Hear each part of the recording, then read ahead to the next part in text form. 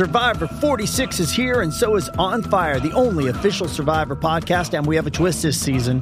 The winner of Survivor 45, Dee Valladares, will be joining us every week. We're going behind the scenes of the biggest moments, the how and the why things happen, and the strategy and analysis you can only get from someone like me, a Survivor winner.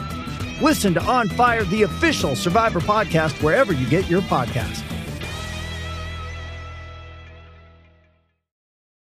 This episode is brought to you by Paramount Plus. Get in, loser! Mean Girls is now streaming on Paramount Plus. Join Katie Heron as she meets the plastics in Tina Fey's new twist on the modern classic. Get ready for more of the rumors, backstabbing, and jokes you loved from the original movie with some fetch surprises. Rated PG-13. Wear pink and head to ParamountPlus.com to try it free. This episode is brought to you by Pepsi Wild Cherry. Pepsi Wild Cherry is bursting with delicious cherry flavor and a sweet, crisp taste that gives you more to go wild for. Getting wild may look different these days, but whether it's opting for a solo Friday binge watch or a big night out, everyone can indulge in their wild side with Pepsi Wild Cherry. Also available in Zero Sugar. So grab a Pepsi Wild Cherry and get wild.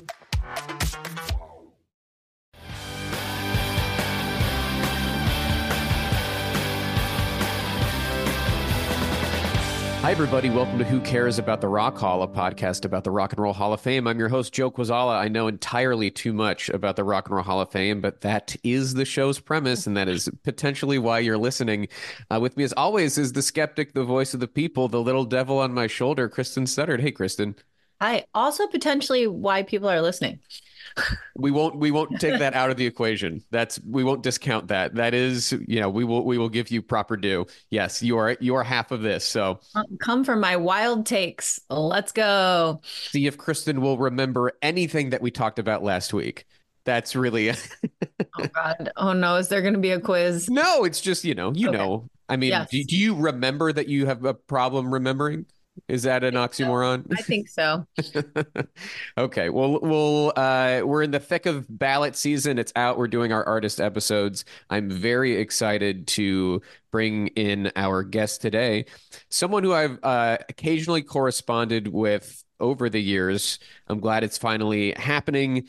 This guy has been on the nominating committee for, based on my calculations, 18 years. Our listeners might recognize his name and voice because once upon a time he would reveal the nominees on Sirius XM. He's also got a podcast with OG MTV VJ Mark Goodman called Sound Up. Mark Goodman. We've got Alan Light with us. Hey, Alan. Hello. Hi, you guys. Happy to be here. Thank you so much for joining us. Of course. Glad, as you said, we finally lined it up.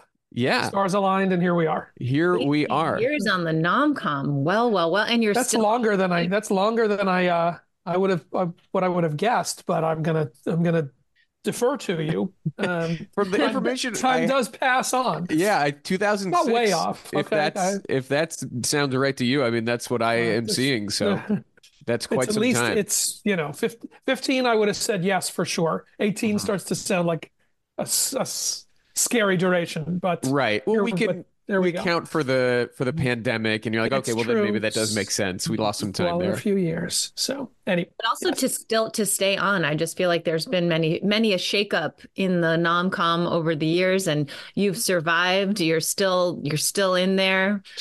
So I guess congratulations. Well, I'll take that, and I guess I was sort of second wave on the committee. I guess I sort of think about it, that there was, obviously the extreme esteemed veterans who started it and set the path down. And then when that started to cycle through, I sort of came in, in that next wave.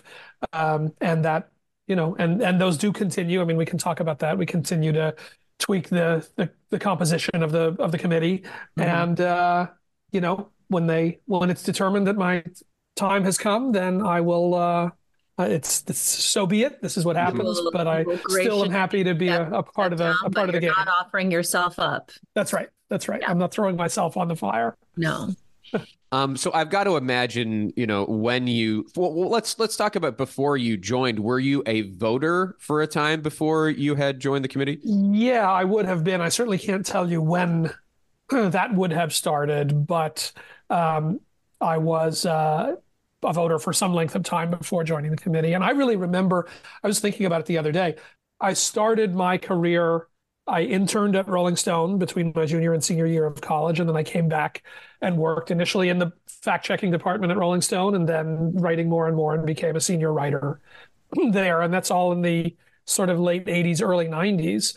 And I remember early on in my fact-checking days, fact-checking the program for the, second or third, because the deal was if you would do, if you would do the contribute to the fact-checking effort, they would slide you a seat at some distant table for the ceremony. Nice. And so it was the year that the Kinks went in and Wilson Pickett went in, and I think it's probably 1990. 1990, yeah. Yeah, so it's, and that's the first that I would have committed. At like the Waldorf at that point? Yeah. It was still at the Waldorf for quite a while at that point. I mean, Prince is still at the Waldorf. So, but that's, whatever. My first association or affiliation, and the first time that I would have gone to a ceremony, goes back a really scary amount of time.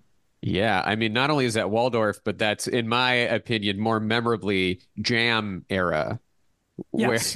where it's not produced like for television. Wild Jam era. Free for all. I was not there for the, Dylan, George and Ringo, Keith, like that. It was not that year, but it was. Yes, when it still all ended in a free for all was. Yeah, there's something oddly charming about that era and its beautiful mess is how I'll put it. Fair enough. Glad that I got to witness it. Not sure, had its many charms, but sometimes felt like you would be there truly all night. Yeah, not produced for television. There's probably no stage manager keeping things moving. It's just however long it takes. So those were early I was around for a lot of the formative stuff at Rolling Stone as it was taking shape and taking flight. And then at some point was, added to the voter rolls and then joined the committee. Whenever the hell it is you say I did. Yeah, and this was not as a result of a campaign to join the committee. This was just you got the call. I'm assuming. I mean, there's a bit of a pipeline from Rolling Stone to the committee to some degree. Yeah, I mean, I had obviously I left Rolling Stone. I was one of the founding editors of Vibe magazine. I was the editor-in-chief there. We acquired Spin. I was the editor-in-chief there. I launched my own magazine that published for a couple of years until our money went away. And this isn't until after all of that I was brought onto the committee. But I am one of the few who's able to say that I left Rolling Stone, on good terms, on good terms with Jan, on good terms with, the company. And so, even when I was going and doing other things, that was always when I was freelancing again. Certainly I was brought back in to do stuff there. And, I never cut ties with the place and they never dumped me. So yes, I would have still been within that orbit. Mm-hmm. The friendly, the inner circle. Yeah. So yeah, I mean, so the nominating committee used to convene, as we understand, at the Rolling Stone offices. It's now at the iHeart offices, and you have seen changes as we have seen changes. So that's just like, I would say that is such an emblematic.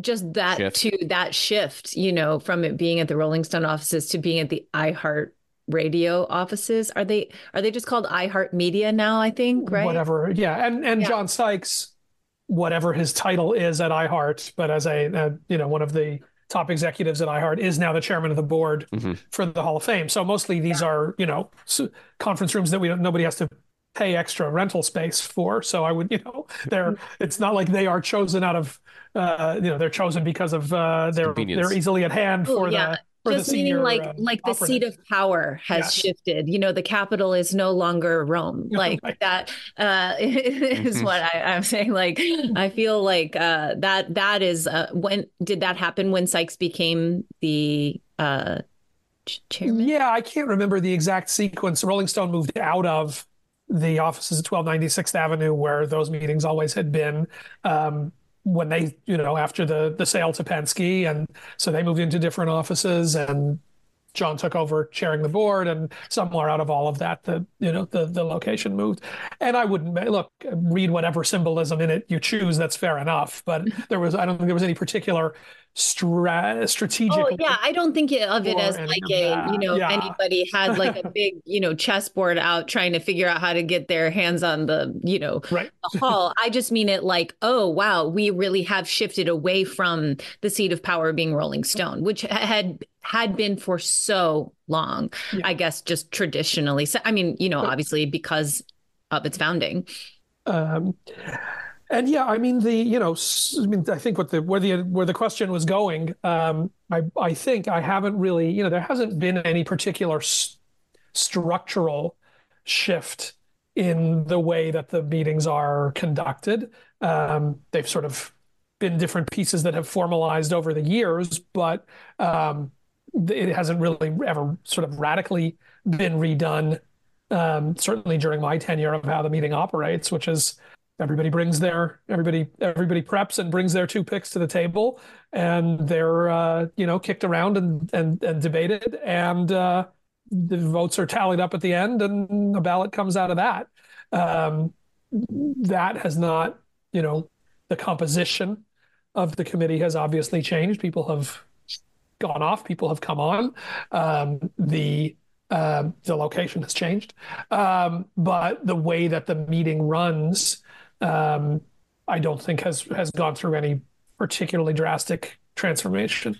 Mm-hmm. It's funny, we haven't had like a minutia conversation in a while. Like in the beginning of the show when we were talking to nominating committee members, this was all brand new. Like, what's it like? What happens behind the curtain? Chamber? And yeah. it's giant. I do know that there is a big sandwich that goes down the center of the table. That's never been true. That's never been true. I know. It's in Kristen's head, and that there's a big. I will not speak. I will allow the sandwich.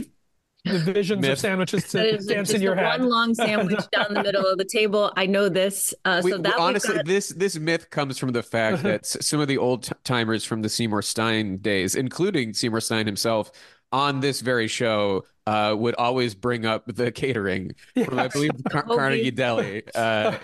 It was always like. It felt like that was sometimes more important than the proceedings at hand. Definitely part of the ritual. And then I know that there was a thing for a while. I mean, I'm trying to remember again. I don't remember almost anything, but I know that like with people are not allowed to zoom in again. Yeah, is that like back to it, or has that changed? I mean, well, obviously it changed during during Zoom years. It was whatever we could do, and it is wildly, it is very much discouraged.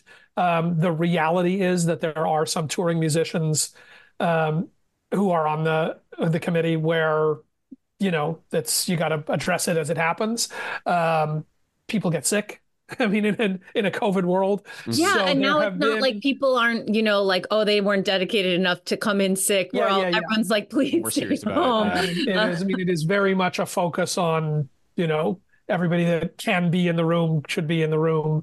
I can't say that's 100% when there are reasons, mitigating factors. This year there was a snowstorm. Some of the LA people were trapped and actually couldn't get in, and some just made it on delays and just made it, and some were not going to be able to get there. And so that's, you're not going to penalize somebody for that. Mm-hmm. Right. Interesting. When you've survived what they called the purge, which I think was around 2015. We've talked to a lot of the purged members from the nominating committee, and that is their phrasing. But I know that there was not purge level change this past year. We just talked to Danielle Smith, who is now on the committee with you. And yeah, I mean, like, do we find these types of changes there's been a lot of, if we're being candid about the hall, women and diversity in general. It seems like these changes are kind of on the right path in that regard.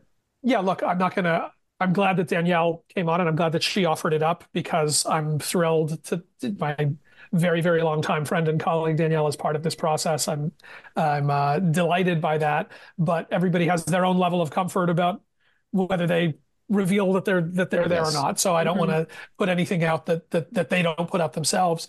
Wise but move. Sure, I mean the shadowy cabal. Yeah, but look, the reality is, of course, we know what that the institution has always looked to evolve, and that needs to go through the voting body, that needs to go through the nominating committee, that you need to continue to refresh and keep up with, and try to mirror the history and the story as best you can. And I think that I think recently that those who are in charge of these decisions and putting the committee together and making those asks and everything else, I love everybody who's come on this year. I think there were great additions that really represented not just gender diversity, not just racial diversity, but also stylistic diversity. Also people who are in from sort of different corners of the music community and speaking for different constituencies and different communities. And look, it should not be the same guys are there forever, hammering out the same fights decade after decade. I don't know, I don't know that it needs to be formalized, or that it would be appropriate to formalize in term limits. But I think as an idea, there's a certain point where you feel like, I've had my say, I've had my shot. You don't want to lose the institutional memory. Obviously, you want to retain some connectivity to how this thing has evolved and to where it has come from, and to, okay, these are things we've talked about in earlier years, and this is the way that's played out, and be able to think about it within the sort of institutional framework. But I don't think that you want that to just calcify and never move and not recognize those who are eligible change, those who you want to be coming to the museum change. All of this stuff is a living and evolving thing, and that should be recognized. And I'm really happy with certainly the recent steps taken to try to address that. And you can't keep adding. I mean, that's the other thing is you can't just have, all of a sudden there's twice as many people in the room.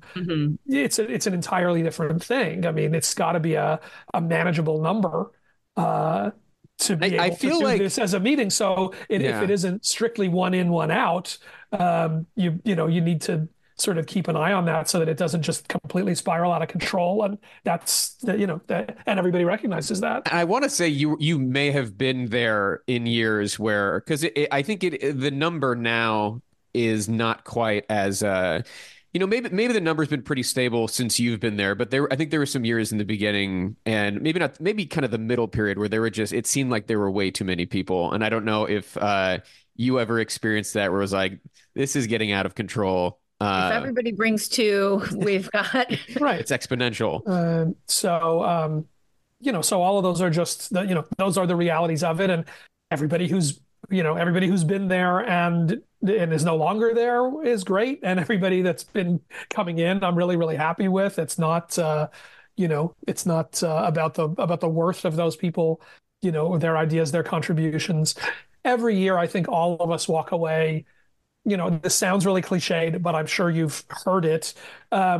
Excited and inspired that everybody kind of brings their A game, takes this really seriously, brings in reasoned selections, makes their case. Some I agree with, some I don't agree with, but nobody gets the floor and then doesn't bring anything. And I think that's always, it's just always a rewarding thing to feel like, okay, I am the first to grant this is an imperfect process. I think anybody would agree it's an imperfect process, but I can't come up with a better way to do it other than continuing to improve the ways that we do it, which I think we continue to do. That's great. Well said. Now you don't have to answer this question. Do you want to take credit for anybody on the ballot this year? I will be honest and say this year that I cannot take credit for anybody on the ballot, and that the people that I brought in did not make the ballot. Are you open to sharing those names? I guess that I will, since this is just me. And I will say, without, the ones that I brought in this year, I brought back the White Stripes, and I brought in Outcast. God Oh bless my you. God. Those are who I My brought. heart. I'm not gonna Okay, have Ellen, them. you don't have to say anything else, but I'm just glad. I mean, Listeners to our show know that I will. we have found the Outcast snub in particular to it is be I don't egregious. mystifying. snub, whatever. I won't rehash the debate, but I will say those are what I brought. And you know what? It's what I always say. It's a long game. Mm-hmm. We know that Glad to know they're in the mix in the have room, that taken they're being years. discussed. It's wild So that wasn't enough, but that just saying their name look, didn't. I recognize that it's tricky because we're backed up on, Tribe Called Quest. I can't argue with them getting another shot. That that there's support for them, and that they've gotten there. I can't. Rakim is maybe my favorite, maybe the greatest MC of all time. I'm certainly not going to argue for 1 second argue against Eric B and Rakim being on that ballot. And the reality of you don't want to split it a million ways within any particular genre, or you give the voters an impossible job. So no, I completely understand all of those things, but I expect that I will bring that back and fight for it again next time. Yeah, I'm surprised that neither of those were included. So we do a draft every year, and we always draft. I mean, how long? It's who have we I been- think's going to be on the ballot. Yeah, it's like who we think was going to be on the ballot, and I have drafted Outcast many times. They're usually As have I, since we started this show, since they became eligible. It's and the one thing that I think both of us share this opinion, which is that it's interesting that the Hall seems to clear a path for newly eligible hip hop artists that are superstars like Eminem and Jay-Z, but have not done the same for Outkast. That's all I'll say. They are at a level where it seems like you put them on the ballot, they're going to do well the same way that we put Missy Elliott, or that we put, whoever of these newly eligible superstar hip hop artists, and to put them on the back burner because of people who chronologically should come first, To that point, I'll just say that I backed out of Outkast last year because of Missy going onto the ballot. And I said, you know what? I'll push, because if Missy goes, that's going to happen. Take the win. I don't think that we should step on that. And so but it's okay. We come back and do it again next year. It's all right. I'm just like I say, I'm glad to hear that they're being mentioned. I am shocked. I'm surprised, that I think we talk about this all the time and everything, and it's just I think sometimes in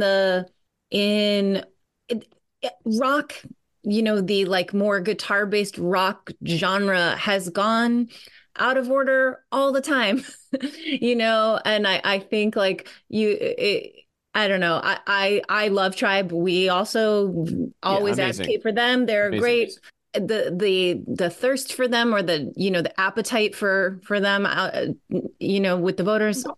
We'll see. I don't get hung up on the chronology stuff so much. You can't. And everybody has their own perspective on this, and I understand all the feelings of course this one should go in before this one. But you just you endlessly back yourself up.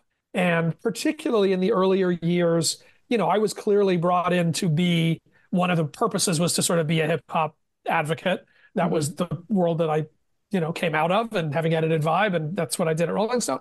And I think that especially early on, those of us who were sort of from that wing of the committee really did sort of look, try to view it tactically and try to find, where are the wins?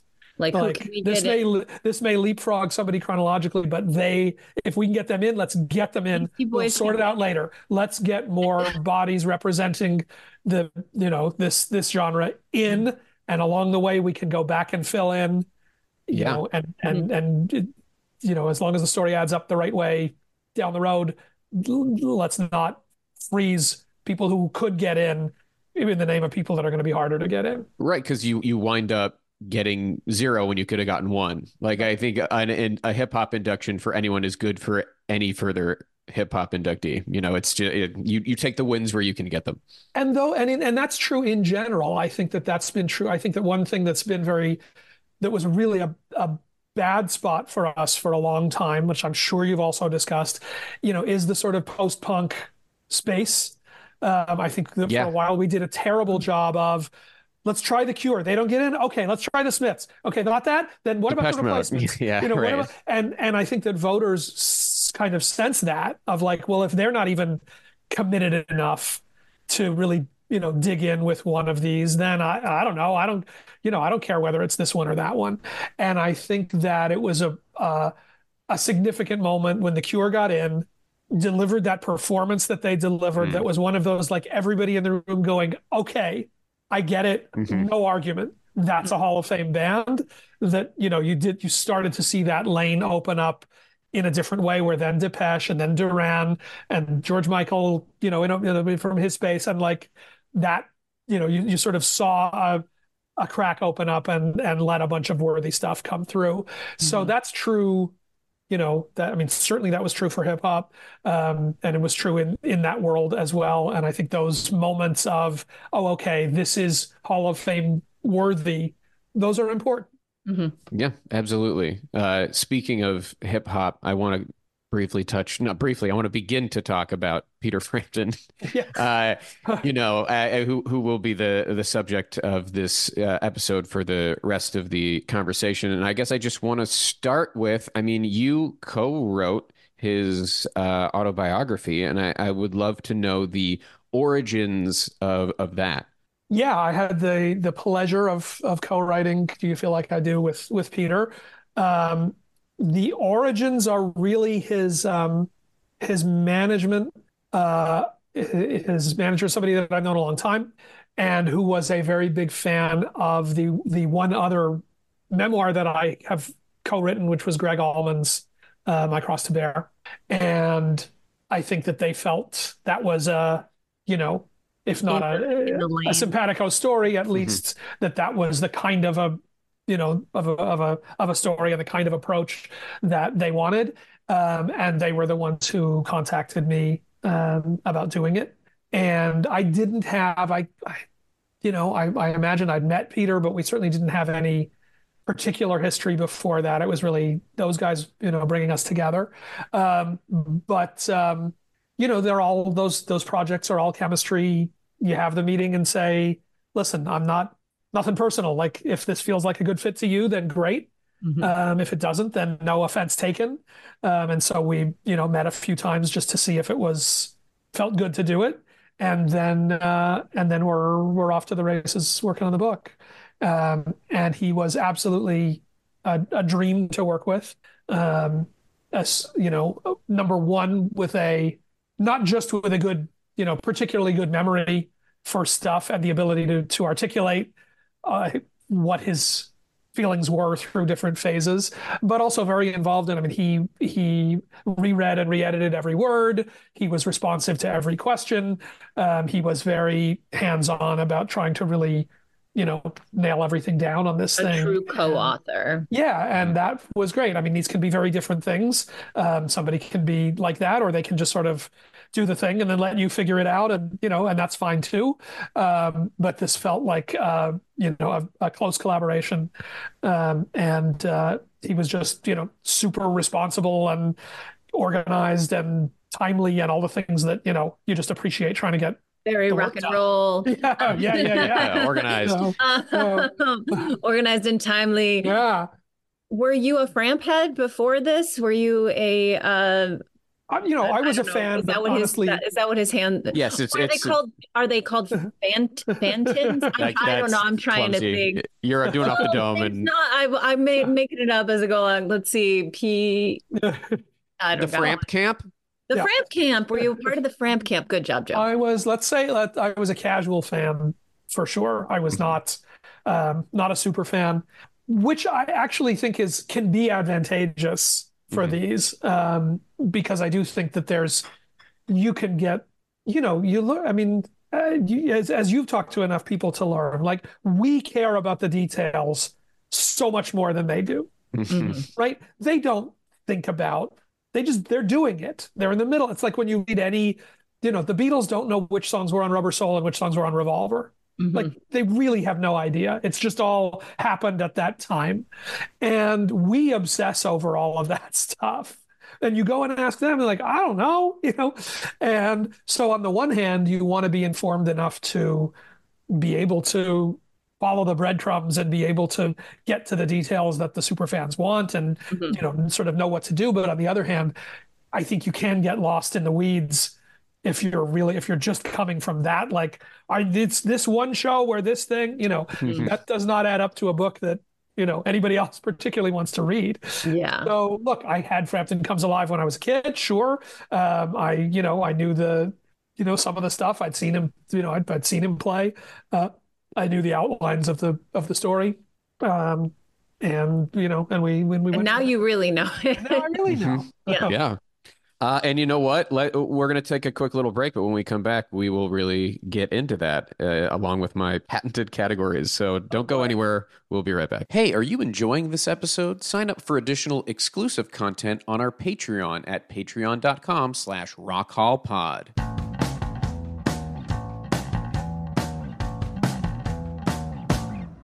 Hey, Pantheon listeners, Christian Swain here. You caught me just finishing up some editing on Getting Real with John and Beth. I want to share my first experience with Factor meals for you. I think you'll find this interesting because I bet the same thing happens to you. I had just received my first shipment from Factor Meals the other day, and I was excited to try one of the prepared restaurant quality meals for myself. Anyway, I was working away and noticed it was very late, and it was my night to make dinner. I jumped up and headed to the kitchen, went to grab the ingredients for the dish I was going to make, and realized I was missing a prime ingredient. Well, I could make a run to the store, or I could make one of my new Factor meals.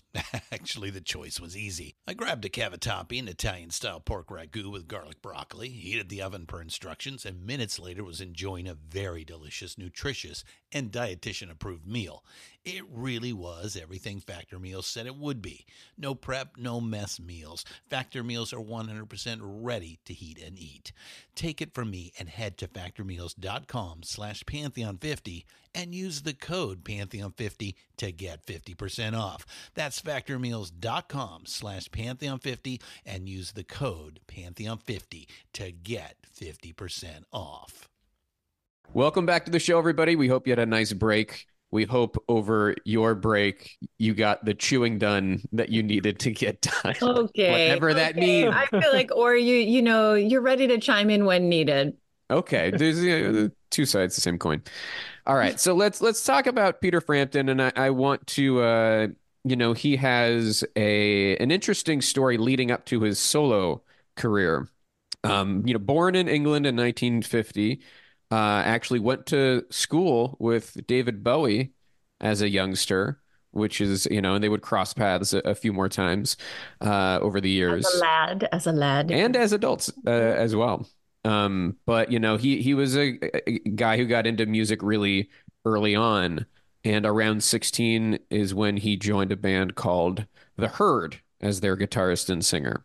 The early stuff really is fascinating because, look, going to school with David Bowie and singing Buddy Holly songs together on the school steps as kids and all of that stuff is obviously just sort of astonishing as a thing to think about. And we'll come back to what David meant to Peter in his life and then later in his life is a really significant part of this story and a really sort of powerful thing.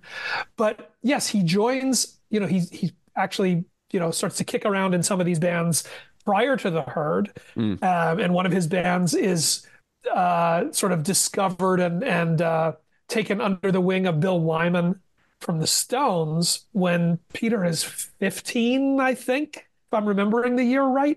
No older than that. And it's, he tells these stories and you just, you learn or you're reminded of what a tiny little scene that London rock and roll, swinging London thing was. And he'll talk about being a kid and Wyman, picking him up and driving him in, and they go to the Bag of Nails or, these famous clubs.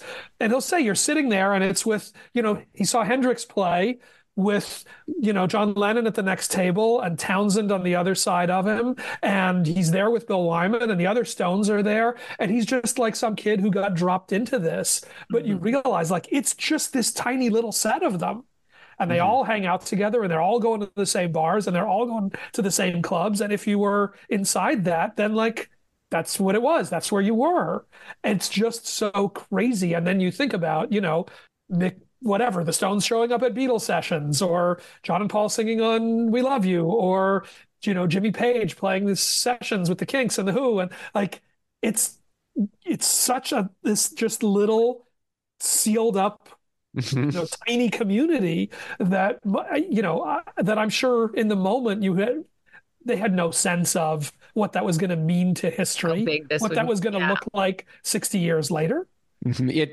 All of it sounds like scenes in biopics that you wouldn't believe. Right, that you would say, well, that like clearly that's like 5 different things combined into it. They're all hanging out. Okay, great, sure. They're all seeing Jimi Hendrix play for the first time in this little club for 200 people, but the Who and the Stones and the Beatles and the Kinks are all there. Like, yeah, right. Except that's what happened. Just a mural. Yeah, it's like it's a really tacky mural on the side of some venue that everyone laughs at. And so Peter being just in the middle of this before he's even anything is just such a crazy thing to think about. And then, yes, he's in this band, The Herd, and, sort of beginning a theme that sort of will appear again in his story. He is singled out and put on the cover of one of the teen magazines as the face of 68. Because he's cute and young. Because he's a cute and young guy. And he's the one they take out of that band and put on the cover, and that basically breaks the band up. And this is not the last time that you get a version of that story from happening in Peter Frampton's life. Everybody for his own good. For his own Sorry, good. Frampton. the Tiger Beat aspect of his looks. In opposition with the goals as a serious musician. Kind of tears that you cry for that, I realize, but it is a thing that will reappear. So that sort of leads to the end of The Herd, but out of that there's this reshuffling, and then he winds up in a band that is sort of in the process of becoming Humble Pie. Out of the ashes of the Small Faces. Out of the ashes of the Small Faces. That was initially, he was sort of approached to like, we'll keep the Small Faces, but it'll be, there's a confusing like trying to retain, because all of those weird, where Jimmy Page, is playing in the new Yardbirds, but is the only guy who was in the Yardbirds, but then instead they decide to call it Led Zeppelin. Like, it's kind of one of those situations. They're trying to hang on to the brand. It doesn't really make sense to do that. And out of that, Humble Pie is born. And particularly this nexus of, the amazing singer that was Steve Marriott and Peter Frampton on guitar become this sort of powerhouse teaming. Yeah, an early supergroup almost, because these guys from other bands. I mean, The Herd wasn't probably as popular as Small Faces, but they had decent hits on the UK charts. And again, he was on magazine covers, for better or for worse. Let's not forget, his status as a teen idol. So Frampton would be with Humble Pie for a few albums from about like 69 to 71, and I would say the song I know most from Humble Pie from this time is from their live album in 71, their cover of I Don't Need No Doctor.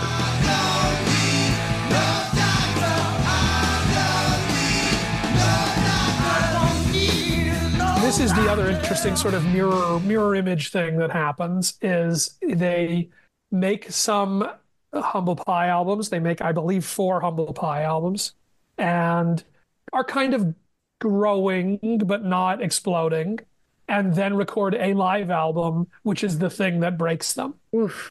That will become exactly the same story that then follows. Yeah. And he says, what Peter says and what he says in the book is he knew that the live album was going to be the thing that was going to really raise their profile, that they'd gotten so good on stage that they were going to be able to capture something, that they were not able to get in the studio, and that was really going to be the thing that was going to make Humble Pie a big deal. And he was sort of faced with the decision of, am I going to stay with this? Because if I'm staying now, it's going to get big, and then that's what I'm doing. And I'm the guitarist in Humble Pie. And by that point, he was being drawn to the idea of a solo career, being drawn to the idea of more writing, being drawn to the idea of more stuff. Because he's also, sort of concurrently playing on all these sessions in bridges, leading into Humble Pie, but he continues to be in this circle where he plays on All Things Must Pass. He plays on the Harrison record, and he's played on some of the Apple records that those guys produced. He played on this one, Doris Troy, who was a sort of an R&B singer on Apple. George produced her album, had Peter play the guitar parts, on that album. So he's kind of running around in that circle, doing stuff with Beatles and Stones and whatever, and I think has a sense of, there's something else that I can be besides the guitar player in this band. So they record not so humble. Perhaps. They record Rock in the Fillmore, which indeed becomes a big hit. I Don't Need No Doctor becomes a big FM radio hit, but he bails out of Humble Pie, I believe, before the album comes out, if I'm remembering correctly, certainly before the album hits, very consciously saying, I know this is going to work, and that's why this is the time that I'm going to have to step out. Yeah. And so that would have been around 1971. And I want to now give some Hall of Fame context because now we're hitting the solo career has begun. The Peter Frampton solo career has begun. So let's do some Hall of Fame context, because that his debut album as a solo artist, an album called Wind of Change, is from 72. That means he was eligible for the Rock Hall as of 1998. Never been on a ballot before. Had not been involved in an induction ceremony up until last year when he came out to play along and ripped a solo. Ripped a solo that was shredding. He was shredding with Sheryl Crow for Every Day is a Winding Road, and that, as we say, sometimes you show up, you remind people who you are and what you can do, and now he's on the ballot for the first time this year. Yeah, I also think that we'll get into all of this as we get into the solo career, but I think that it is what's interesting about, what happens as time passes, right? Is that people do take a different perspective and see how somebody continues to resonate or not, see how their sort of reputation and standing rises or falls. And, one thing that we've certainly that comes up in nominating committee meetings, but I think comes up in all of our brains, is with these sort of career artists, are you judging them in the end by their high points or their low points? Or how are you balancing their high points and their low points? And I think we said at the time, if Neil Diamond had never recorded You Don't Bring Me Flowers, would he have gotten into the Rock and Roll Hall of Fame 5 years earlier? I believe Paul Simon brings that up in his cheeky little speech inducting him, which I think, as I recall, Neil's speech was like, that song was great. Barbara's wonderful. Right. She's terrific. But, these are but sometimes the low point kind of hangs so heavy. The low points can hang so heavy over somebody's career that you kind of have to wait that out and see. And if in the end, the high points then kind of work their way back to the top. Or you just wait until there are just more artists from the 70s that we can possibly induct. You put them on the ballot. There's also a strategy. Not much competition, him and Foreigner, and then you just kind of, let him get in finally. We'll see. It's true that he's got an open lane on Absolutely. That is for sure. But yes, coming back. I mean, I will say it's not the first time that he's been mentioned in a meeting this year, so it's not like this was out of nowhere. But no question, coming back out, playing with Sheryl last year. Sometimes people do that, and there is that feeling of that guy feels like he's in company of Hall of Famers, right? And did it, and Cheryl's speech saying, "Listen, the first rock show I ever went to was to go see Frampton. this is the guy who made me want to do this. That's why it's such an honor to have him come out and play.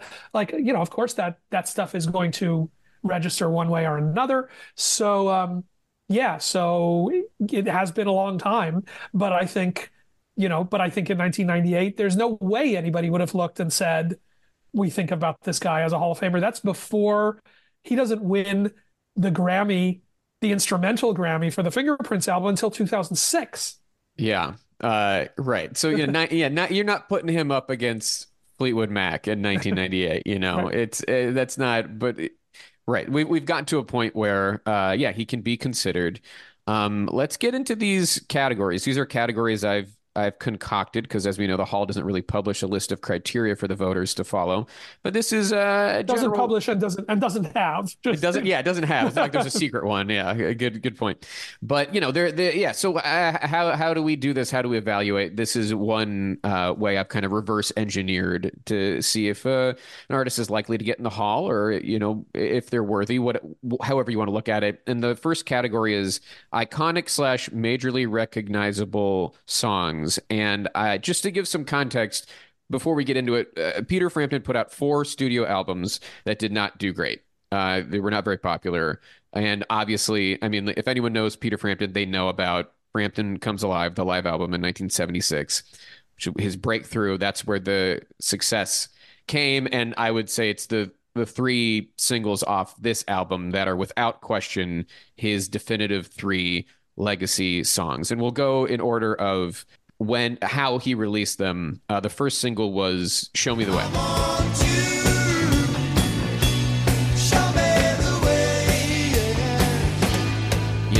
The talk box is front and center. Yep. Which is a kind of hallmark of his sound, certainly for this album.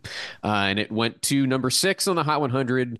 Very catchy tune, classic rock staple. You could make an argument that this is his most recognizable. I mean, but I'd say, yeah. So show me the way. That's the first one. Mm-hmm. We're gonna do one at a so we can do one at a time, or we'll do one at a time. This is So it's like, I mean, you want to say anything about Show Me the Way? No, that was the. I mean, that out of these, that was clearly like the single, right? Mm-hmm. That was the hook. That was the novelty of the talk box. That was a radio friendly length. Mm-hmm. Of a song, as an introduction to have its shot. It was, the next 2 as well. These were ubiquitous, one right on top of the other, really sort of overlapping. And if we're going to talk about the iconic songs, if we're going to talk about the classics within the catalog, this is what we're talking about. Yeah, that's top of the heap. I was preparing for this episode today by listening to some Frampton, and I don't like it. It is not connecting with me. I've heard these songs too. It's not like, I remember growing, like classic rock radio has existed. My parents grew up in the 70s. My mom is the teenage girl who was like, my mom and Sheryl Crow, I think, are about the same age. Like, I think like I grew up with Frampton kind of in the air, but I was just like, I would never, ever listen to these songs. Like I was like, if they came on the radio, I would change the channel. But I also don't I recognize that other people may like them and that doesn't mean that they are bad, but I'm just like, ooh, this is not, it's like catchy enough. And I know we'll get to, Baby, I Love Your Way, which also, maybe got ruined in my life in a different way by the big album cover. Yes. But I'm curious about the societal moment that brought us this live album that was such a breakthrough. Was it just the confluence of the novelty of this new, musical technology in a way, also him being a handsome person, and then the catchiness of the song? The first thing that I'm super fascinated by is that period of time where live albums were the things that broke these stars. Mm-hmm. Because when you think about it, there's a bunch of them. Obviously, Cheap Trick at Budokan is a very similar story. The Allman Brothers at Fillmore is the same. Like, they did 2 studio albums that nobody cared about, and it's the live album that got people excited. There's a bunch of these, and what a weird moment. Like, what was happening at radio, where you would think the live stuff would sound weird mixed in on the radio, but in fact, these were they were the things that turned these people into stars. And so what, like, I don't have an answer for this, by the way, but like, what is going on that was not just a document, right? Not just a souvenir of the show, not just here's what was happening at this time for fans to know, but actually it was the commercial bullseye for a number of these rock bands. That always is weird to me. Yeah. And I grew up in it. Right. It makes me think, I haven't really considered that before, but I'm recalling that, like, the radio version of Benny and the Jets has a fake live audience intro.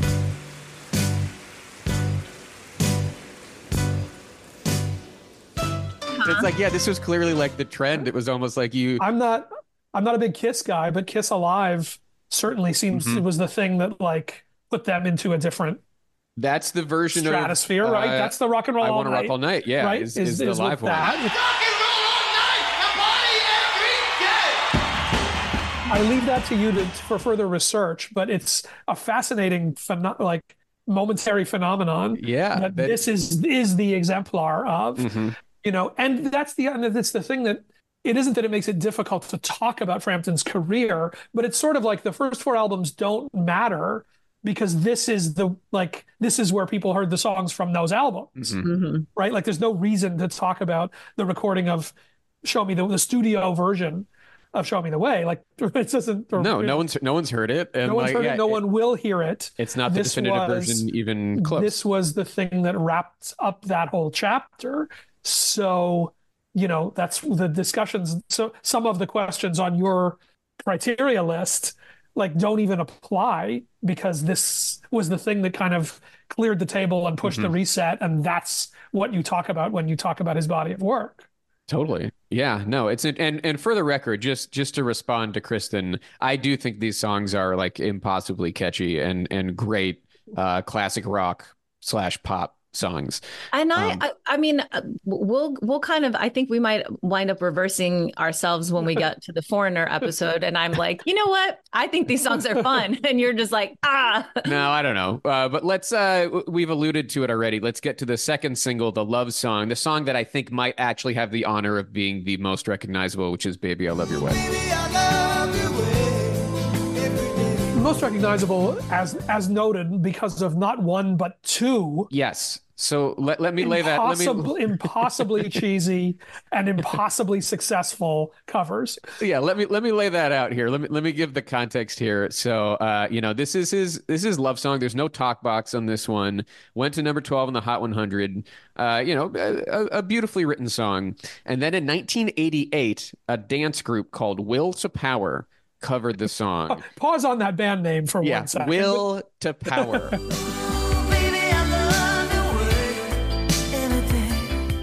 They covered the song as part of a little bit of a medley with the song Freebird.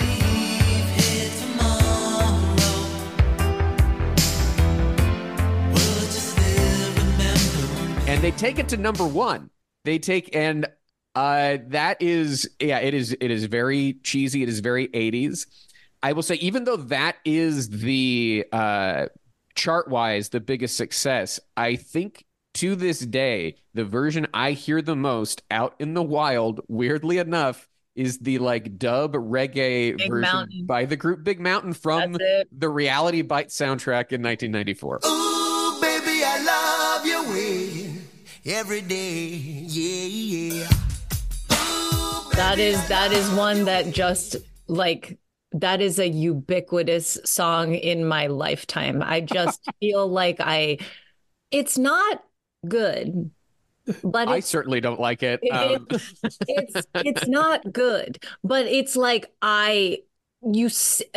now I can hear it in my head. it's like it's got a hold on my psyche, and I'm mad about it. And I can go back and blame Peter Frampton for this. You can. And I suppose that's true. I will say that the as he tells the story, the will to power thing, as god awful as it is, was an absolute godsend to him because it was at a very bad time in his career. And not only was that a big hit, but they did not clear the publishing. And so they had to give him all the money. Wow. That's right. Yeah. If you don't do your due diligence, you can take all the publishing. Oof. And it's some ridiculous, like, it's a mix that they did, like, to play at like, it was a wedding band. And they did this, for, and it just sort of then broke on local radio, I think, in Florida, and then became this thing. And so I think they didn't even, like, think about, oh, it's a real thing and we need to go and clear the publishing and make this legal. And then when it exploded, he ended up just keeping all of that money. Oof. Oh my God. And I will say, looking at the Spotify numbers is interesting on this because the Will to Power version has 46 million. The Frampton Live version has 87 million. And the Big Mountain version has 286 million. That's what I'm saying. Dab on them. Go ahead. I mean, insane. It's really, and like as someone who I listen to a lot of terrestrial radio, and so I feel like I get a good sense of what is being played, and like that version, because also it is.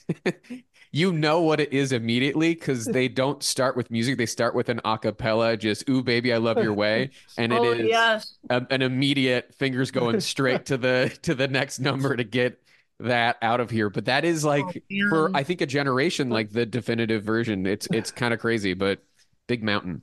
Oof. All right. A band that I don't know one thing about, and I don't think they've done anything else of note. Well, they have a best of album. Good for them. All right.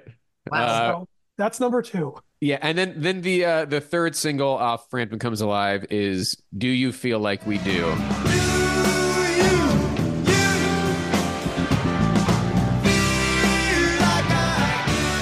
A song that is 14 minutes long, occasionally edited down to a brisk 7 for radio, the classic rock station I listened to growing up, I think, played the full version.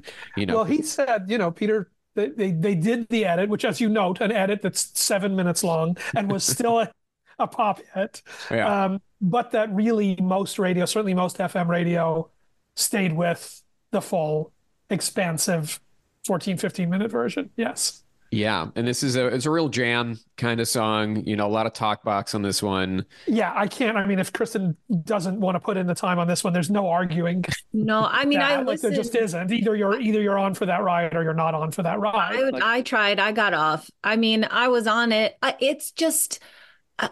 I don't like it. I do not like this man's music. And that is, I do not say that as I am the arbiter of what is good and what is bad, but I am the arbiter of what I like and I don't like. And I do not like this music. I was actually thinking about it because I was really like, when our show first started, I was quite mean about the Moody Blues on the regular because I was so bored during their like kind of performance. I was just like, what's going on? And I didn't know, I wasn't kind of in context at the time. And Joe did like an entire like Moody Blues episode where he just like brought me along and was like, here's stuff. And I remember listening to it and I was like, I could see how you could like this. And like, I'm still never going to put a Moody Blues record on, except for maybe in your wildest dreams. But that's just a nostalgic moment for me. But like, I was thinking about that today because I was like, oh, like, I don't even have that with Frampton. Like I can't, it missed me completely. Again, I understand that this was a very popular, this continues to be very popular. People like Frampton, my mom, Sheryl Crow, Joe Quazala, they're out there. They're just, it's not for me. It's not. There's not an argument. There's not an argument for that or with that. And I think especially again when you get to the full jam, when you get to Do You Feel Like We Do, which was only going to come as the That was not going to be the first single, Obviously, right? That was not going to be the second single, but it could be the third single. His powers were so great. No, it's like, well, let's see if we can get away with this one. Yeah. And it's just you've just got to be that's got to be what you're agreeing to. It's I guess you could say Kristen did not feel like they did. like they did. I did not. I guess it's kind of giving me like the Who, but who? Like it's not doing it for me. It's like it's missing. I don't enjoy it. It feels I don't like the talk box, and I don't like the way that the songs sound. And I think you've formally registered your complaint. We don't have to dwell on it anymore. One thing, all, like you said, Alan, all these songs come from studio albums that nobody knows. These become the definitive versions. But I just wanted to point out this one comes from an album/project called Frampton's Camel. Which was also the name of the band and the name of the record. And also the name of his fan club. There you go. We're all camels. They're camel. It's like Gaga's got the monsters, Frampton's got the camel. But my fun note about that band, Frampton's Camel, is that the bassist, Rick Wills, was in Foreigner and is nominated with them this year and has a writing credit on this song. Do you feel like we do? Is Frampton nominated as a solo artist? He is nominated as a solo artist. Correct. Yeah, he's not nominated as Frampton's Camel. Yes. You never know. Sade's a band where yes, that's right. Yeah, that's true. But in terms of the legacy songs for Frampton, that is it. It's these 3 songs off of this album. And obviously the album was a great success, spent 10 weeks at the top of the charts, was the best-selling album of 1976. One of the best-selling live albums in general, more than 20 million sales worldwide. The best-selling album of 1976 and one of the best-selling albums of 1977. Oh, wow. That's right. Yeah. It stayed atop for so long. Yeah. But I have to admit, I have never heard another Peter Frampton song. And what's kind of bizarre is that technically his biggest chart hit was off of his next album, and it was the title track from 1977's I'm in You. I'm in you. You're in me. Any conversation about Peter Frampton really rests on there has never been, certainly in the rock and roll business, anybody who got to the highest of highs and the lowest of lows with the velocity that it happened to Peter. Mm-hmm. This was a rocket ship going straight up and coming straight down. Oof. And it's, again, a lot of it comes down to, as mentioned with The Herd, where he gets singled out and put on the cover as the face of 68, is there's a big push of Peter Frampton heartthrob. Mm-hmm. And he can run this list. He did a Rolling Stone cover where they talked him into taking his shirt off. He did I'm in You was the follow-up, which he says is a crappy album that they rushed him to make. He had no time to recover and process from the phenomenon of Frampton Comes Alive, was just pushed back out to make a record and made a half-assed record where the lead single was a ballad and the cover is this open flowy blouse that he is wearing that was, I remember it when it happened, mocked universally. And, he said it was a very delicate, as the tour went on and got bigger and bigger, it went from seeing all guys in the front and the few girlfriends who were there in the back to seeing all the screaming girls up front and the rock and roll guys in the back. And also that was the decade, or the generation especially. I mean, we're still working on it, but anything that young girls like is denigrated in popular culture, and particularly in rock music, and a rock and roll guitar player guy in the 70s. Yeah. Mm-hmm. So it was, I'm in You is one of the all-time legendary bombs. And combined with that, he goes and makes the Sgt. Pepper's Lonely Hearts Club Band film with the Bee Gees. Yes. The 3 Bee Gees and Peter are the 4.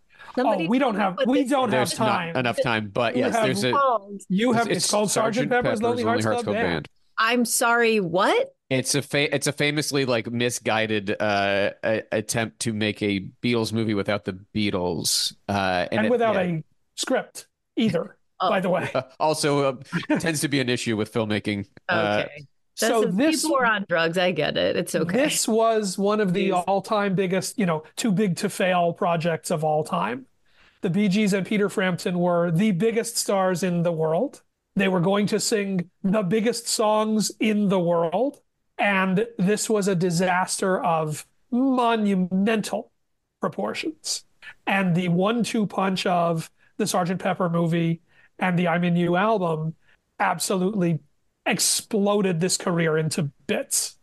Yeah. And it's funny, you say I'm in You bombed, but like it's funny that there was enough residual love from Frampton Comes Alive that song, the title track, went to number 2. Yes. Which is his highest charting. But it's also funny that I've never heard that song in my life. Just as someone it was the follow-up to Frampton Comes Alive. It was the record, everybody was waiting and it was coming after all this stuff.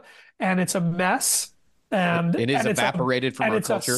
And it's a sappy ballad, which was a ridiculous thing to do for a guy who had a couple of years earlier been rumored to possibly be joining the Rolling Stones as the new guitar player. Crazy. We went from that to the guy with that haircut and that open shirt singing a sappy ballad as his new single. And it was, it's when I say, okay, so we're talking about Hall of Fame. Are we judging him from 1976 and Frampton Comes Alive being literally the biggest album in the world, or 1978 when this movie and this album are, actual punchlines? Mm-hmm.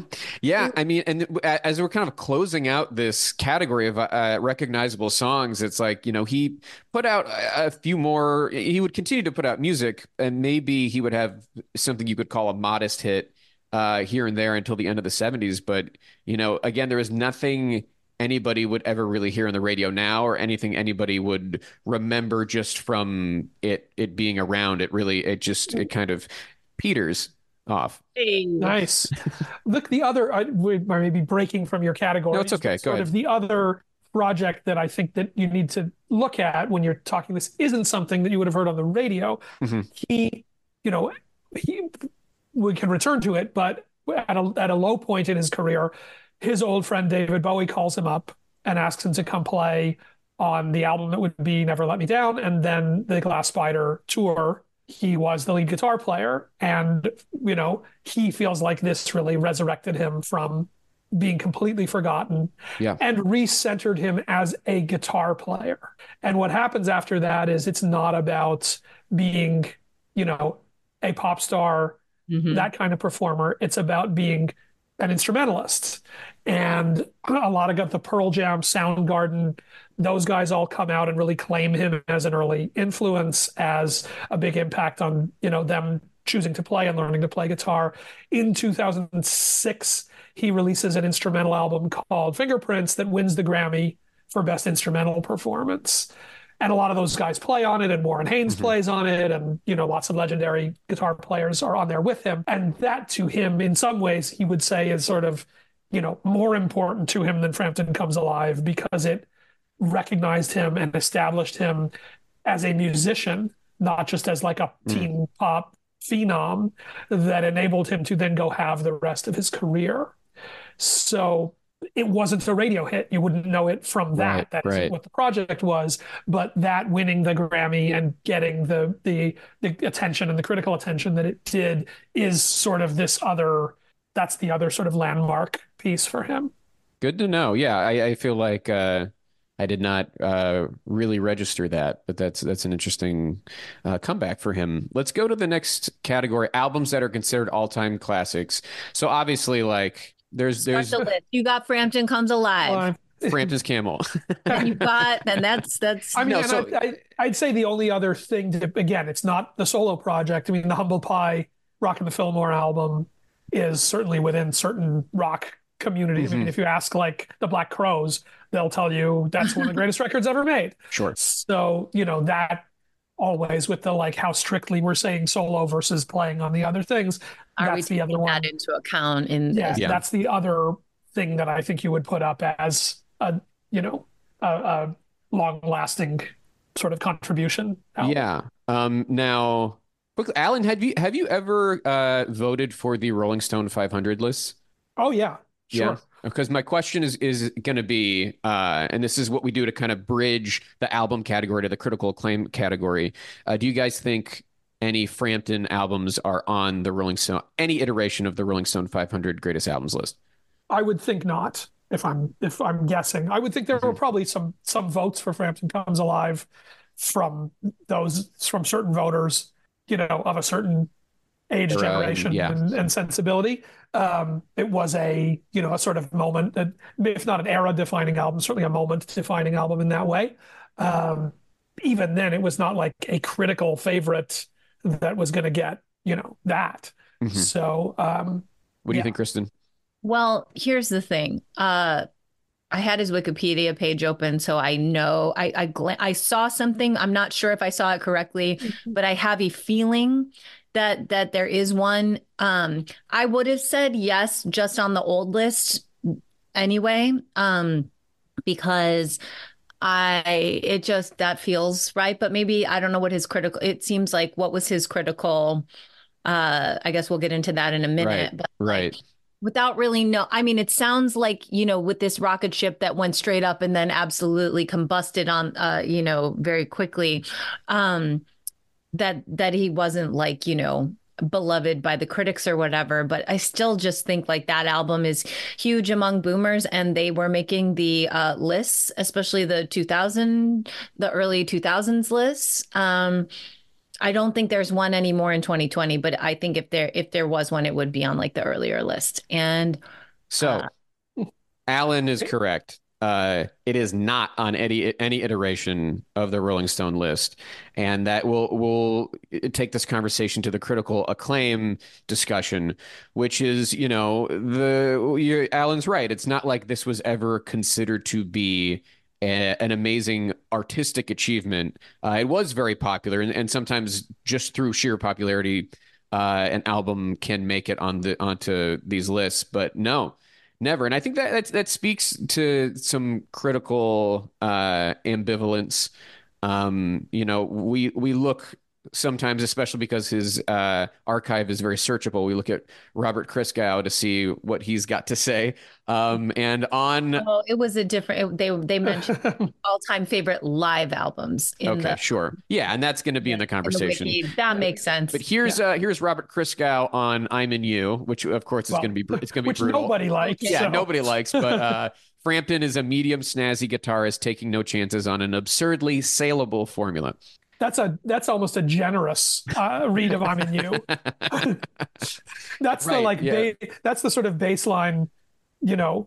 Like you could be a lot meaner about that record than that is. And maybe Frampton himself would even be meaner, it seems like. But yeah, I don't see the, Alan, you mentioned that the kind of later demonstrations of guitar ability had maybe a little more love critically, but yeah, I wouldn't position him as a critical darling even at his height, which may have been complicated by that Tiger Beat issue. Yeah, I think that's right. Now, look, he has championed. I mean, Cameron Crowe is the big Frampton champion over the years, including that he wrote the liner notes to Frampton Comes Alive. So he was on board even before that exploded. Right. Yeah. All those millions of copies that people bought had Cameron's words there, but he has also kept him around. I mean, Peter was an on-set consultant for Almost Famous.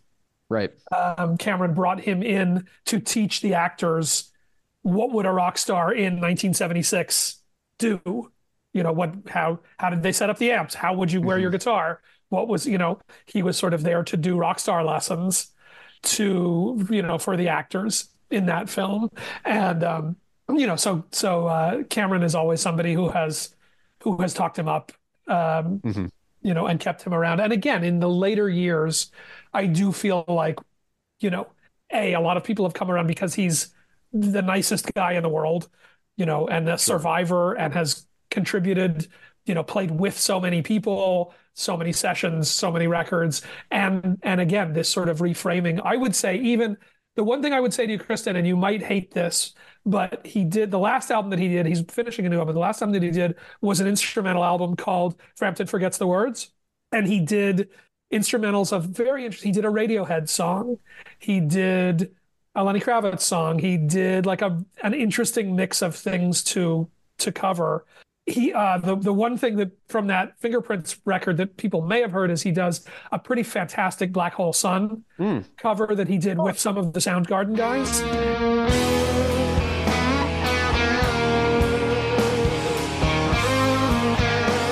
And those have been the opportunity to really listen to this guy as a player, right? To get outside of all the other stuff, whatever, and just listen to a guitar player play. And if that's your thing, there's a lot that's rewarding in those.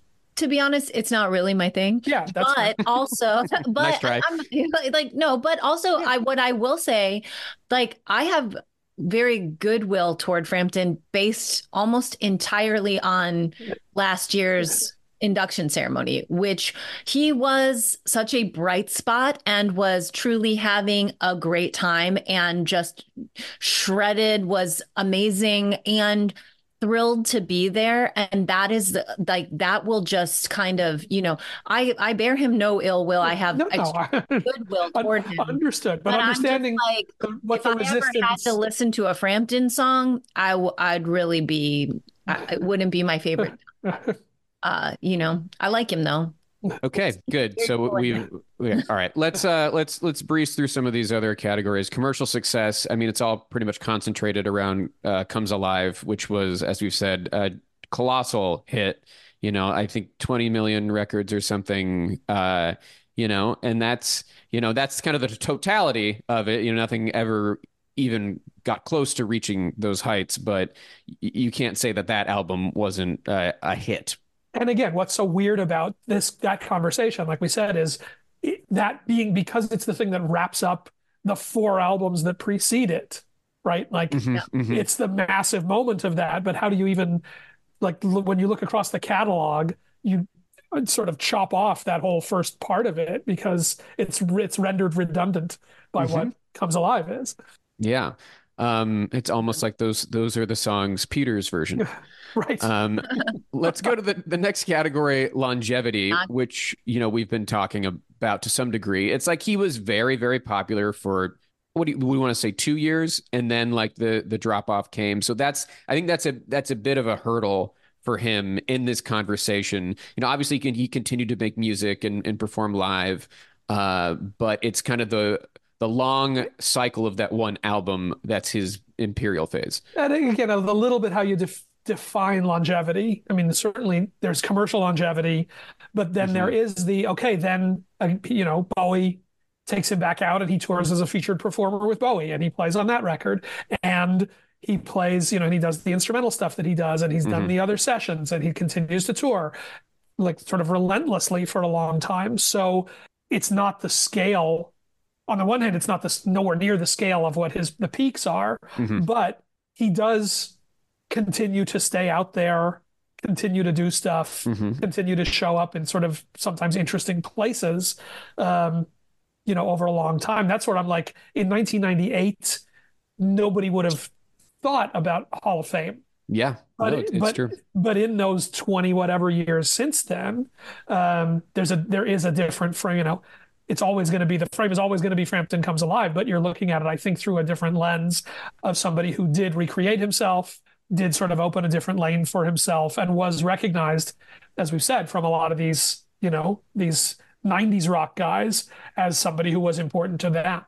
Well, I'm glad you brought that up because the next category is influence. And when I was looking at this, I genuinely I feel like I don't exactly hear it.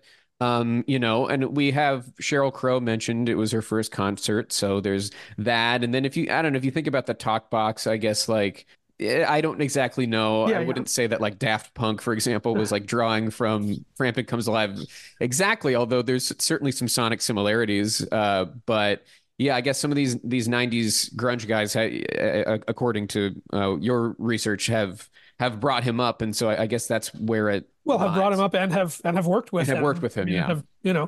and it's a little bit like, it ventures a little bit into sort of the Kiss argument, right? I mean, How can you be ignorant, that big that you don't have some sort of influence? and that, it was, I mean, it was Tom Morello specifically, but then it was all of those guys saying, Kiss are why I picked up a guitar. That is where I learned what this is. That is the reason I do it.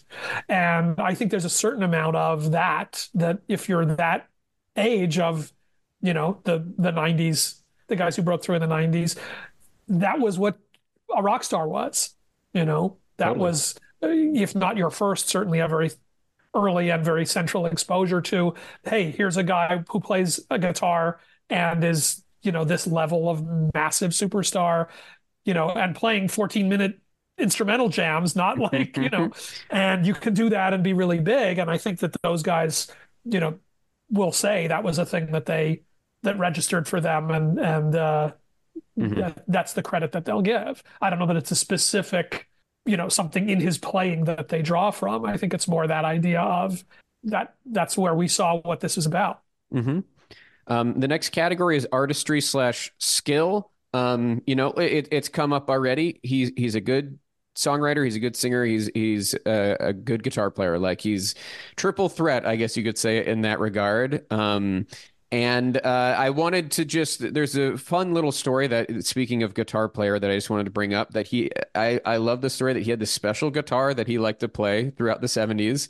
that was presumed lost in a cargo plane crash, but then they found it and returned it to him in 2011. It's a fantastic story that we weave through. It's how the book opens. And then because every few years, he plays the same guitar on Rock of the Fillmore and Frampton Comes Alive.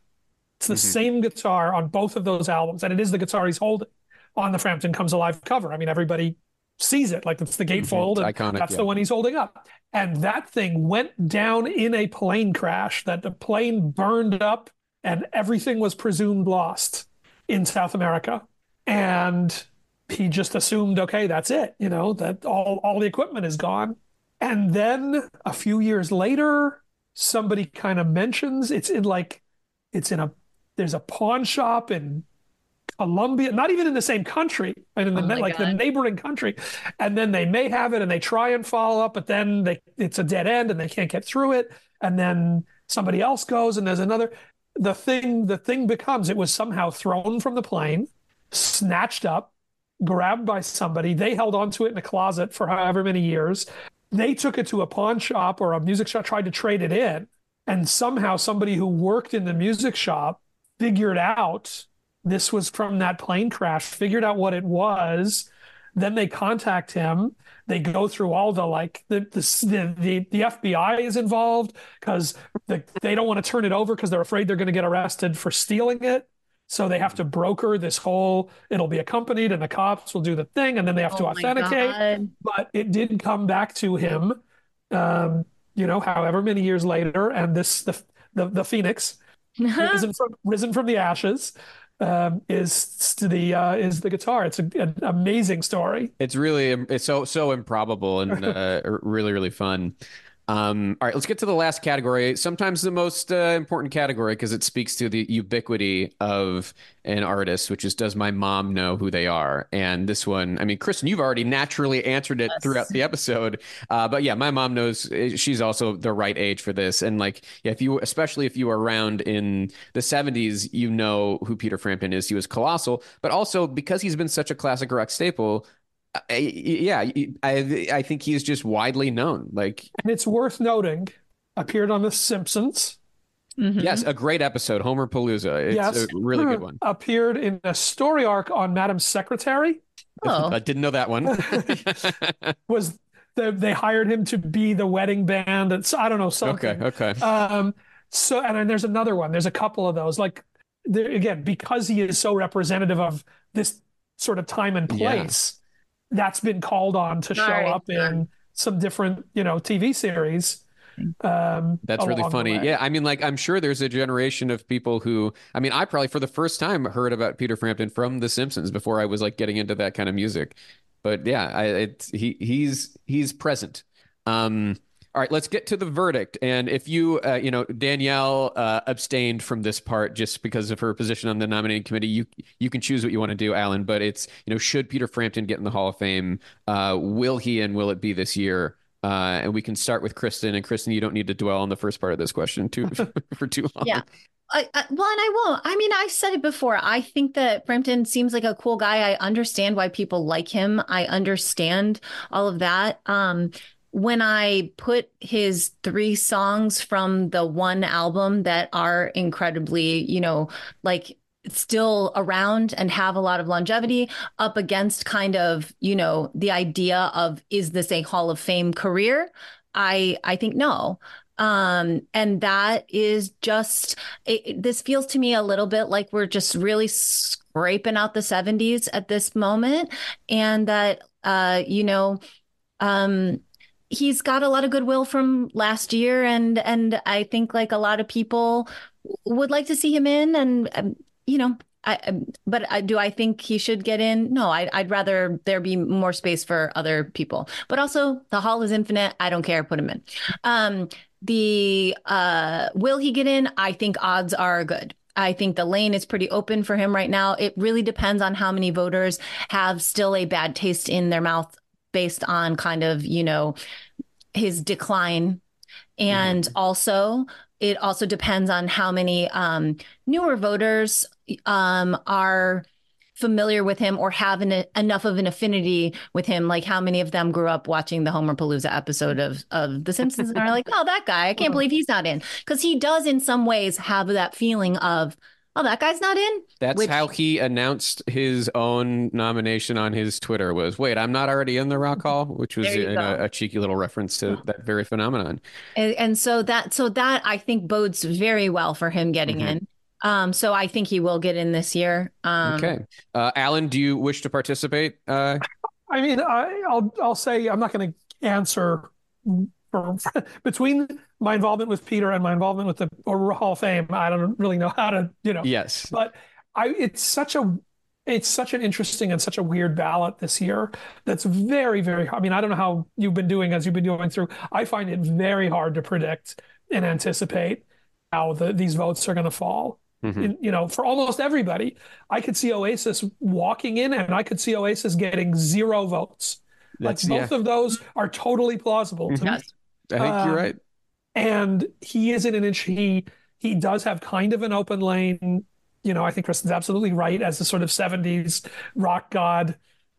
Foreigner a little bit, Ozzy a little bit, but not the full on hard stuff. Yep. That there's a space that's open for him. There's a lot of he's very well liked. Yes. He's very well, respected. Again, he's worked with a lot of people. We have not mentioned, and I feel bad in a way mentioning it, but Peter's really sick. He has this muscular degenerative disease that he did a farewell tour prior to 2020 because he felt like, I'm not going to be able to keep playing well enough. He's like, I'll do it as long as I feel like I'm really representing myself up there, but I'm not going to go and play if I'm not up to it. And he did a full farewell tour, and then came lockdown and everything else. And he came out and was like, you know what? I can keep going. And he's gone back out and done more dates. You saw he played sitting down in the ceremony last year. He plays sitting down when he's touring. He's walking with a cane, but he is well enough to still be out there and playing. How do you can you be heartless enough not to at least, recognize the emotional appeal of that? But I think, you ask the right questions, which are those who are old enough to remember, to some of them, do they still feel like he's kind of a punchline from, what the 70s became? And for those who are younger, do they know who he is? Do they have a relationship to this guy? Those are 100% the right things to ask, and 100% things that I don't know the answer to.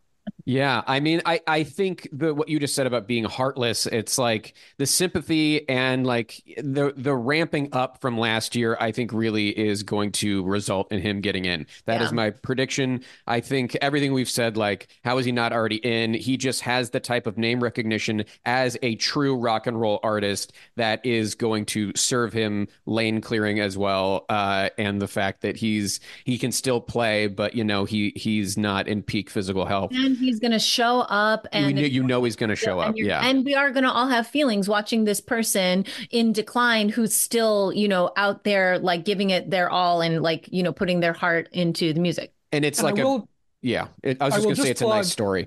I'll just plug that we did have Peter on our Sound Up podcast the week that the nominations were announced. And I mean, not surprisingly, he just, he couldn't have a better attitude about all of this. Yes, absolutely. Again, part of it is, yeah, I guess well, I'm not in already, but he's also like, look, I'm genuinely, I'm honored for this. The fact that I got this recognition while I'm here to get it, I take nothing for granted. I still have another, there's still another step in this process. And if it doesn't happen, I'm going to be fine with that.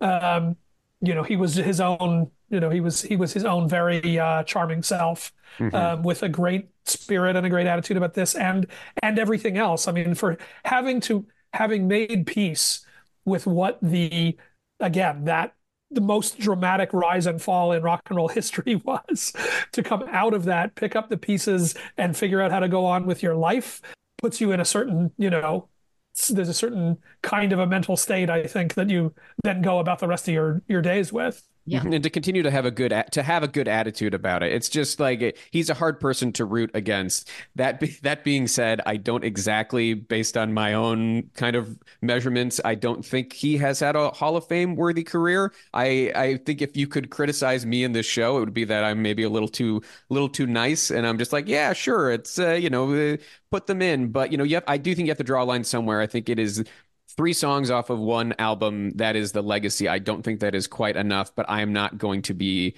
mad if he gets in. I mean, like you say, I have a human heart. So like I think it'll be a great induction. And I know you got to get going, but quickly, when he is inducted, whether it's this year or whatever, let's talk about who should give the speech to induct. I think there's some obvious people. You mentioned Cameron Crowe. That seems like someone who could, if he's not giving the speech, he should at the very least be writing it.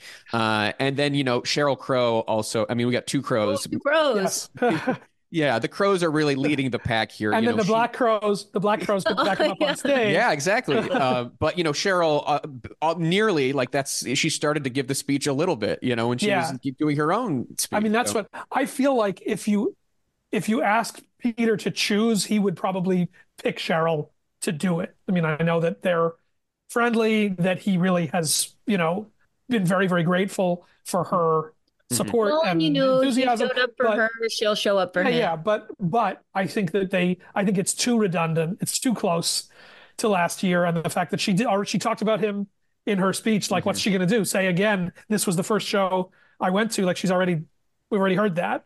So that's the only reason I would think that it wouldn't be her, is just too close to what we already got. Cameron would be fantastic if they feel like that's enough of a name and enough of a draw. And then you think about the others. I mean, so many of the people that he played, obviously if he could choose anybody from the history of his life, it would have been Bowie. But, it's not that. It's not going to be Ringo. But like, I was going to say that's an outside, because he did do a year with Ringo's All-Star Band, and so that's recorded multiple times with Ringo. Was in that same set, toured with the All-Stars. That's again unlikely for any number of reasons, but that's out there. And again, then I don't know if it's any of these, again, the sort of grunge guys who do talk about him. I mean, the Pearl Jam guys recorded with him. The Soundgarden guys did, McCready and Matt Cameron, and like those guys are all fans. So that's not out of the realm. Well, I'm like, it's been a while since we've gotten Eddie Vedder induction speech. He used to do it all the time. Maybe it's time for him to come back. Or I guess I'm just like, is there a movie star who was kind of growing up in that time who could do like a Drew Barrymore, Or like Charlize, Charlize. I mean, because of the Almost Famous thing would be the other. Does that, does Billy Crudup. Does Kate Hudson do well? Billy Crudup, like though he was working hands on with Billy Crudup. I believe it. This is how you hold a guitar. So those are. It'd be an excuse to tell that story. Yeah. And the last thing we usually talk about, which maybe is a little bit redundant, which is like, would he play? I think absolutely. And then what 3 songs? Ha ha ha. I think we know. I think the perfect, set list is the order they release. You start with Show Me the Way, you do Baby I Love Your Way, and then you end on the jamming out to Do You Feel Like We Do. I mean, that's just, I see no other way. They ain't giving him the 14 minutes for it, but yeah. yeah, you'll find a way to work in some of it. And I think that's going to do it. Thank you, Alan, so much for your time. I really appreciate it. If you would like to plug anything, whether it's Sound Up or the book or whatever. Yeah, book is too. I mean, from this conversation, if you're a fan, maybe you're aware of Peter Frampton's book, Do You Feel Like I Do? But if you want to know more, that's where to go. Our podcast, Sound Up with Mark Goodman and Alan Light, comes out 2 times a week on all major podcast distributors and platforms. And if you want to go back and hear Frampton talk about some of this stuff, again, a couple of weeks ago, we had him on to do that. So you can still find that. And otherwise, just grinding away. I love it. Well, we thank you so much. Again, this was really, really great. Our listeners know they can follow us at RockAllPod on Instagram and Twitter. Email us, rockallpod@gmail.com. I believe by now, when this is released, the Patreon might be live. We're going to start talking to voters and see who they're picking on their ballot. That will be available at patreon.com/rockhallpod. Thank you to Mike Lloyd for the logo, Yusuf Kim for the music, and Pantheon Podcast for hosting us. I'm Joe Kozala. I'm Kristen Studdard. And who cares? About the Rock Hall. You almost screwed it up. I know.